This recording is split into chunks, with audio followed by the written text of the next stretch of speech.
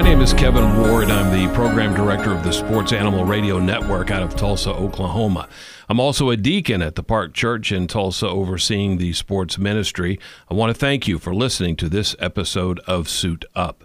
Like a lot of us, there was a time in our young adulthood that Phil Robertson turned away from the Lord, even turning away from what could have been a very lucrative professional football career. As he has said many times, he turned the reins at quarterback at Louisiana Tech University over to one Terry Bradshaw because Bradshaw wanted to chase the Bucks and Phil wanted to chase the Ducks. But God had great plans for Phil and his family, as millions of us saw when Duck Dynasty was on the air for 6 seasons. I consider Phil to be a modern-day Paul. He loves the Lord, he knows his Bible, and he's got opinions. And the patriarch of the Robertson clan out of West Monroe, Louisiana, is up next on Suit Up. This is Mitch Wilburn, preaching minister at the Park Church of Christ, proud sponsor of Suit Up. I'd like to extend an invitation to you to join us for worship at the Park. We're a Bible-based church that loves the Lord and loves people. We have one service on Sunday morning at 9 a.m., and that's followed by classes for everyone, from newborn to 100 years of age. The park sits on a rather large lot near the corner of Garnett and the Creek Turnpike and offers a Sunday evening service at 6 p.m., and Wednesday night we meet at 7 p.m. Our youth have their own building with multiple men and women leading them, and our kids, age 1 to 5th grade, have their own educational wing that even has its own working carousel and ice cream parlor. And I love both. Kevin, the host of this podcast, is in charge of our sports ministry that goes on all year round with basketball, volleyball, softball, great activities. So come see us at the park on the corner of Garnett and the Creek Turnpike, or check us out on the web at parkplaza.org. Being raised in Vivian, Louisiana, that's almost Texas. Yep. That's it. That's 20 miles, 23 miles to Texas. So tell me about life in Vivian growing up, and how long did you live there? We were born and raised there, all of us. We started out in a log cabin, fireplace in the end of it, no bathtub, commode. You had a toilet out there a couple of 100 yards behind the house. Plow mule, 1 horse, had a milk cow for your milk and your butter, killed your own hog. Here's the deal. If you had pulled up there in 1950, I was born in 46, year after World War II. If you had pulled up to that house, it was built by one of Mama's cousins with a crosscut saw and an axe. And if you had pulled up there in 1950, you would have thought it was 1850. So my dad, for whatever reason, he just he ended up in the oil field. He's an old World War II vet, but ended up in the oil field. But he planted corn every year. We had plenty of vegetables to eat, potatoes up under the house for snacks. You would go in the fall, you'd go get, we call them hickory nuts, but we call them hickory nuts. And we kept those under our bed, and Mama's dill pickles. So you would have thought it was 1850 instead of 1950, slow pace, got a lot of game out of the woods and whatnot, and that's the way we were raised. I remember that from your book, Happy, Happy, Happy. So you started playing sports at some point because you became very good at one point in a lot of things. Sports-wise, you were an all-stater in football and baseball and track. Was it because of 6 other brothers and sisters that you got so competitive, or was your dad or mom into sports or athletic? How'd that come about? We'd just all get together, the Robertsons and the Hales and the Hobbses, all of our first cousins. You know, be like, there was Mama, her sister was right across the first field at the house, so they had boys, and we'd all gather up for all sorts of sporting events, even before we had like balls with air in them. We just had like socks with cloth in them, and I mean we had sticks for bats. I mean, look, it's a low tech sporting events here, but we were into it, the whole thing: baseball, softball, and football. We got the football. I think I said that in Happy. The local coach just drove up there in front of the house one day and threw the ball out the window. Threw football out the window and went on back to Vivian. And we all ran over there and kind of stood around it there for a few minutes looking at it. And I said, man, can you believe what's falling in their lap? That is a regulation football. Of course, we took that thing and till we wore it slam out. But back in those days, you had cow mess wars as far as your arm is concerned. Cow mess, for the cows left their dung. We had wars with that. That's what we threw at each other when we wanted to have fun. So that's how you develop that arm strength and the quickness to dodge that stuff. Yep, might have been. I don't know. But out of all the brothers, but I was the one with the arm. None of the rest of them had an arm. Yeah. You know, you're born with that. A lot of people think you learn how to play. I played quarterback from the 3rd grade through 4 years of college. And I could have played one last year when Bradshaw was right behind me, but I stepped out, he stepped up, and the rest is history. He had me about, he could throw it about, take a step and throw the ball about 75. I could take a step and throw it about 65. But that's kind of so he had me a little bit on the strength, but I had according to him and everybody else around there, if you ever ask him about it, I had him on, my release was quicker. Sort of like the old guy that, a little bit like Joe Namath, the ball was kind of out in front of him a little bit. In other words, I didn't come back very far. I just came from, when you come back and you have the ball up, I mean, that ball didn't move back further. I didn't pull back and throw it.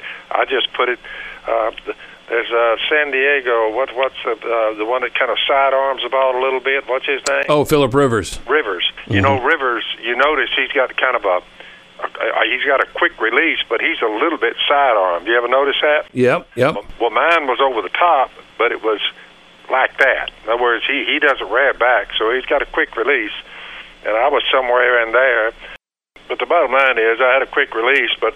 So I just ended up, when I got up there, I could throw a baseball further than they could, a javelin further than they could, everybody else around there, and a football further than they could. So they said, man, that little old kid got an arm.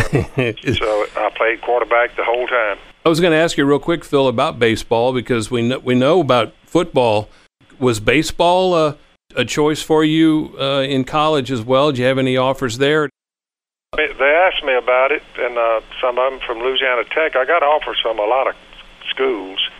I mean, it was just way more than Louisiana Tech. I mean, LSU, Baylor, Mississippi State, Ole Miss, so I got a lot of, and there were some more, Rice, I remember one, they wanted me to come there, but I went to Louisiana Tech because it was closer to my house, from Vivian to Ruston, which was about, hour and a half drive, so that's why I chose Louisiana Tech. I just wanted to keep hunting, I wanted to hunt them ducks and squirrels, And finally, after my playing 4 years of college ball, what got me on it, the whole thing, was it just became such a business-like atmosphere, and some of the fun left it once I left high school. You know what I'm saying?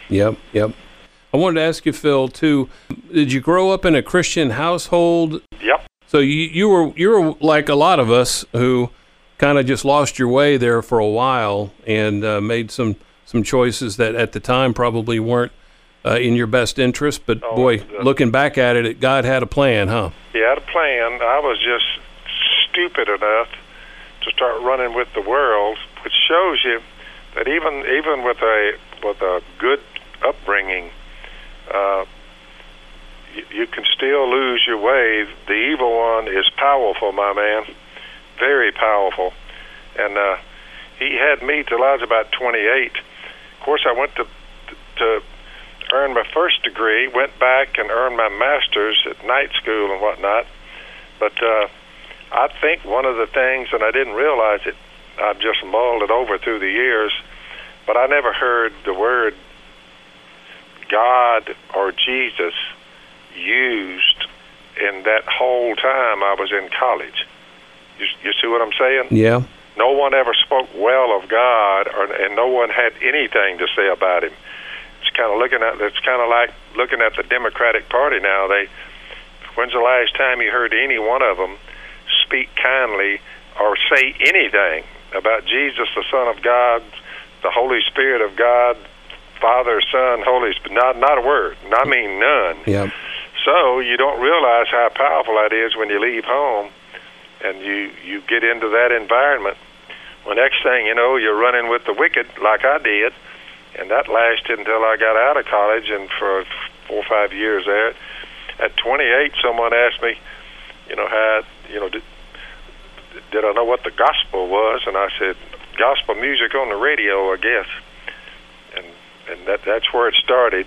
Some guy sat down and just showed me Jesus coming down in flesh, and we're counting time by him 2018 years ago now, and dying on a cross for the sins of the world, and the resurrection is what caught my attention. I said, I don't know how I missed that, but I did. So, did you ever consider coaching at all?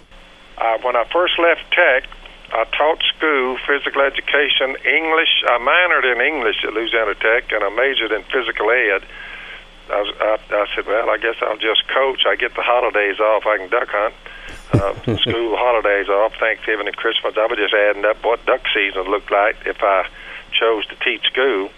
So I figured, well, that's the route to go. So I taught school about 5 years in the public school system in Junction City, Arkansas. And I taught like 10th grade English and physical ed, and I coached. And they gave me the 9th graders out of the 9th grade team. And then, of course, I went with the varsity squad too, But was that football? I handled quarterbacks and backs, How successful was the program? Very, very successful. We did well. How many years did you coach? I want to say that must have been about 4 or 5, somewhere along in there. Then I was still a heathen and getting worse all the time, just drinking, getting drunk, running, whoring around. And it was the 60s after all. So from there, when I finally repented at 28, and the drunkenness and all the hellish things I was doing, I got that behind me. I taught in a little Christian school. I said, now that, to get on my feet, at the time I was working like offshore and this and that and other. So I was just sort of drifting through life with not much going. I look back now, I got a 28-year track record, and it's a pitiful sight. So I said, you know what, the time for a change. I said, I think I'll go back to teaching school, Miss Kay. So I hired on with a little Christian school. I said, they tell me they're good people. I said, we'll see. So I taught their children. The Christian children, where I taught at that Christian school, I stayed there about 2 years, and from there is when I said, find me a place on the river. I'm gonna get this duck call on the market, Miss Kay, and and good times will come our way. I was making $150 a week at the Christian school, $600 a month. That was it. But it really did help me, because that was the first 2 years after I repented, and I was dealing with people who were godly. You see what I'm saying? Yes, sir. And the impact I had from them being godly and me teaching their children. So I grew a lot in those 2 years. I taught Christian children. We didn't have much of there was no gym. They were just starting that school. Now it's a great school, Ouachita Christian. They have their own facilities now, their football stadium and the gym and all that. At that time, physical ed was participated. We participated in physical education out on the parking lot. So, we set up a volleyball net and first one thing and another, but that's the way we did it. I know, Phil, at the height of the popularity of Duck Dynasty. You guys were involved, the family was, I guess, in Duck Commander, in a lot of different sporting events, and one of them was a NASCAR race. Was that something that you gravitated towards, or how did NASCAR fit? Not at all. Willie dreamed that up, and we put him as the CEO.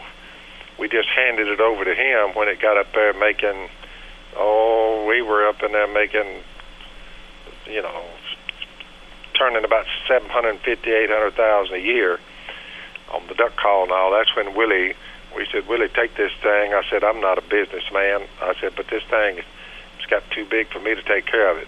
So Willie became the CEO, and from there, after that was when Duck Dynasty came along a few years later, and then the thing just went ballistic.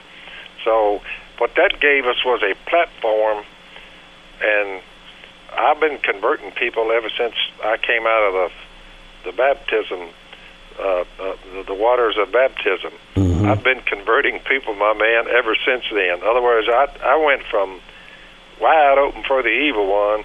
I said, if I'm going to do this, I'm going to look at these verses and do what it says. I took that, all authority in heaven and on earth has been given to me, Jesus said, therefore go and make disciples, and you're baptized by the name of the Father, Son, Holy Spirit, and I'll be with you to the end of the age. Teach them everything I've told you, and I'll be with you to the end of the age. Well, I took that as let's get it.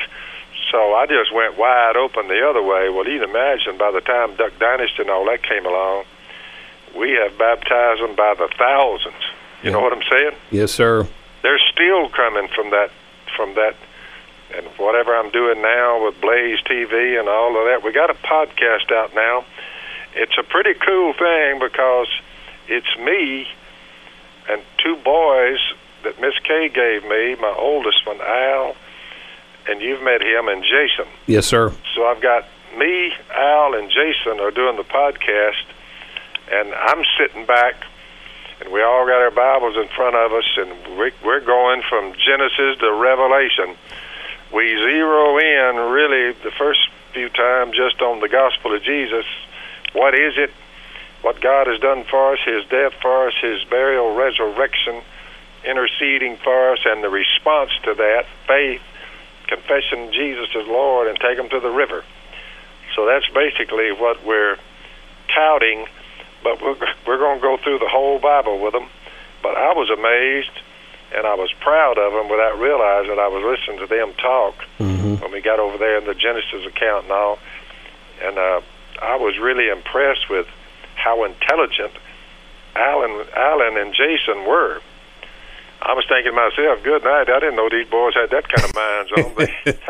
I said, I'm glad they're mine. I said, boy, Miss Kay's training, and of course I helped train them too, but I was impressed with their knowledge of the Bible, I can tell you that. Oh, you got so much to be proud of with that family, and I can attest to the talent of Al. I've heard him speak many, many times here in Tulsa, but I'm going to go back a few years, Phil, with you, because you came to speak at Park Plaza Church of Christ here in Tulsa probably 10 years ago or so, and you came in billed as the Duck Commander. This was before Duck Dynasty, and I can tell folks that you were preaching the same word then that you are now. You have not changed. You have not deviated from that idea of what God expects you to tell people. And it's hard for some people because you're pretty blunt and open with your thoughts. Well, there's so much.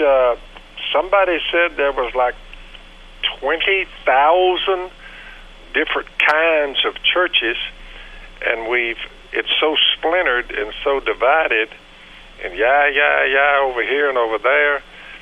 So I just looked at the whole thing and just kind of stepped back. And you read that Romans 12, which is a great text to go to. I'm looking at it. In view of God's mercy, offer your bodies as a living sacrifice, holy and pleasing to God, which is your spiritual act of worship.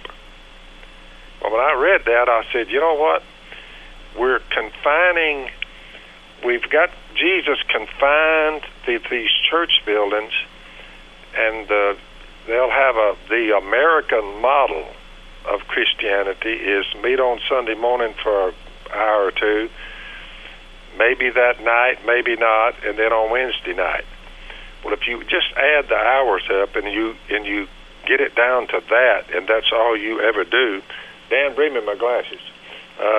If that's all you ever do, you just think about what little time you have spent compared to what I just read you in Romans 12. Mm-hmm. Well, if you read Romans 12, he goes from there, don't conform any longer to the pattern of the world, be transformed by the renewing of your mind.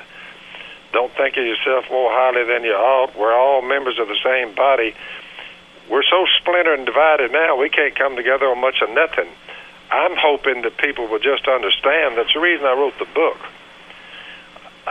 The last book, The Theft of America's Soul. We're fighting the same evil one. The same devil is there. We have the same God. We ought to come together and at least agree that God became flesh 2018 years ago. His name is Jesus. He died on a cross for the sins of the world, mine, yours, and everyone else's. And 3 days later, after they buried him, he arises from the dead, raised from the dead, and that's our ticket out of here, immortality. He's at the right hand of the Father interceding for us.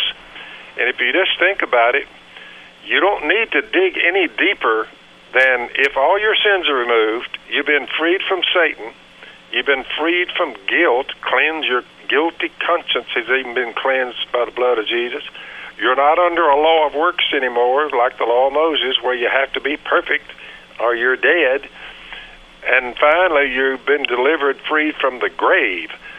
Well, if we just could agree on that, I'm thinking, well, that's about as theological as I need to get. Amen to that. I mean, somebody said, well, you need to know the deeper truths of the Bible. I said, let me tell you something, dude. My sins are removed. I mean, I'm not under law. I'm under grace. I mean, I'm going to be delivered from the grave. Mm-hmm. God has cleansed me from my guilt. He's freed me from Satan. I said, I believe I've got life and immortality here.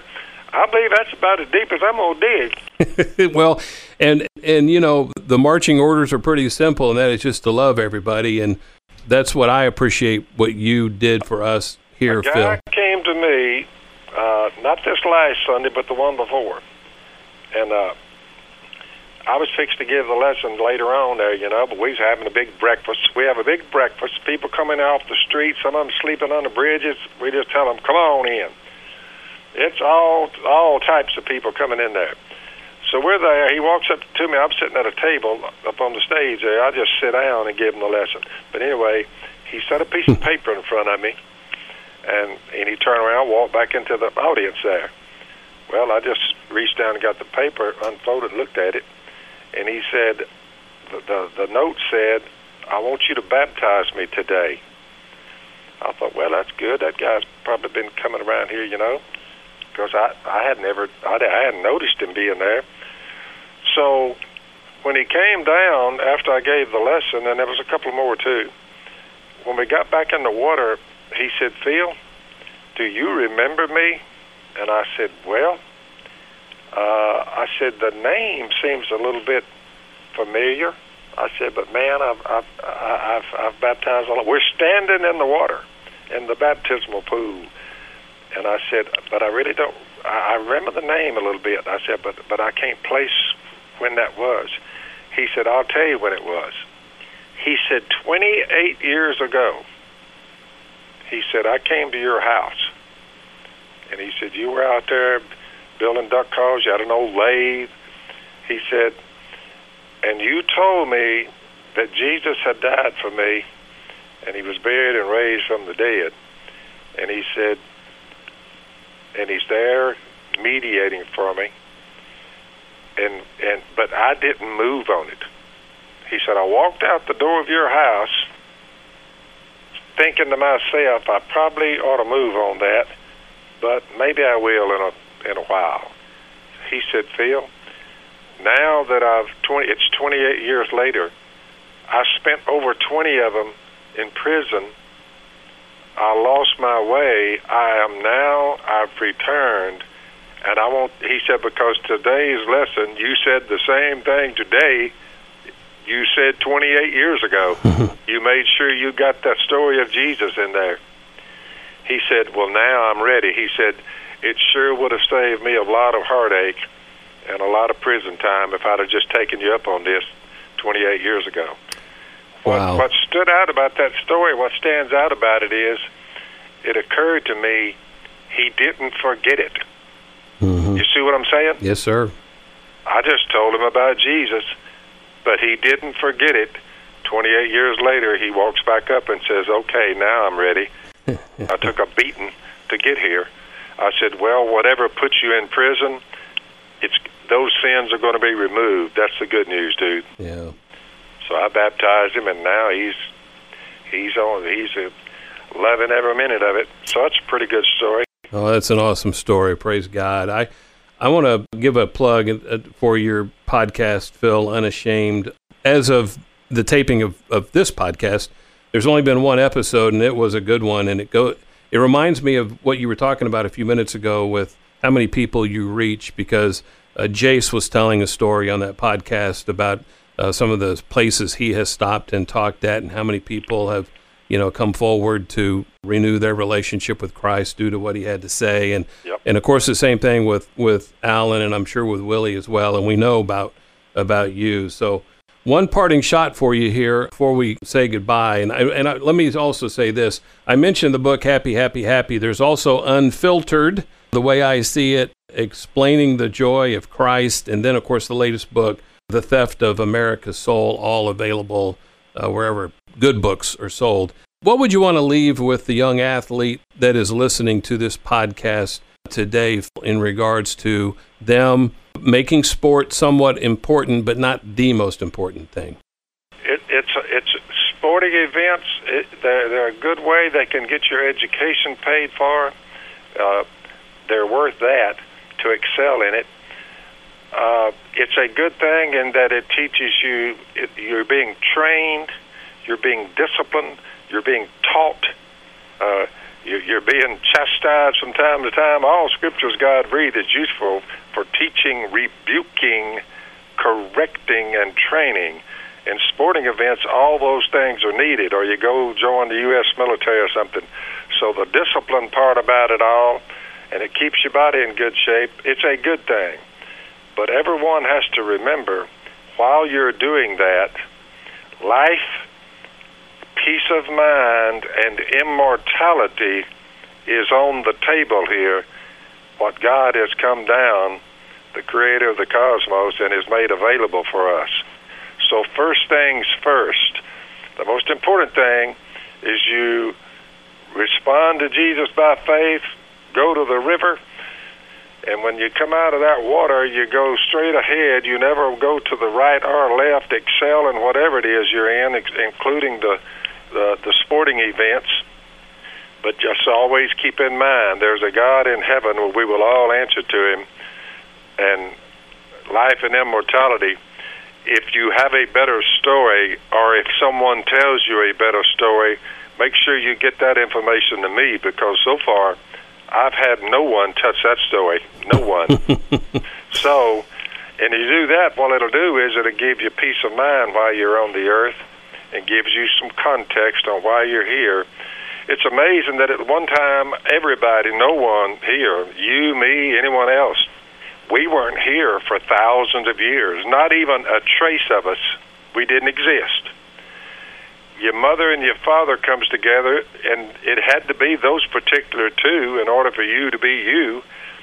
They came together, and the sperm, and it hits the embryo, and all of a sudden, for the first time in thousands of years, you literally take up space, but you're very small. Well, you stay in there about 9 months, and out you come, and you look around and say, whoa, what in the world just happened? So now you're crawling around on the floor. You get old enough to sin, about the 9th grade or so, a little after that.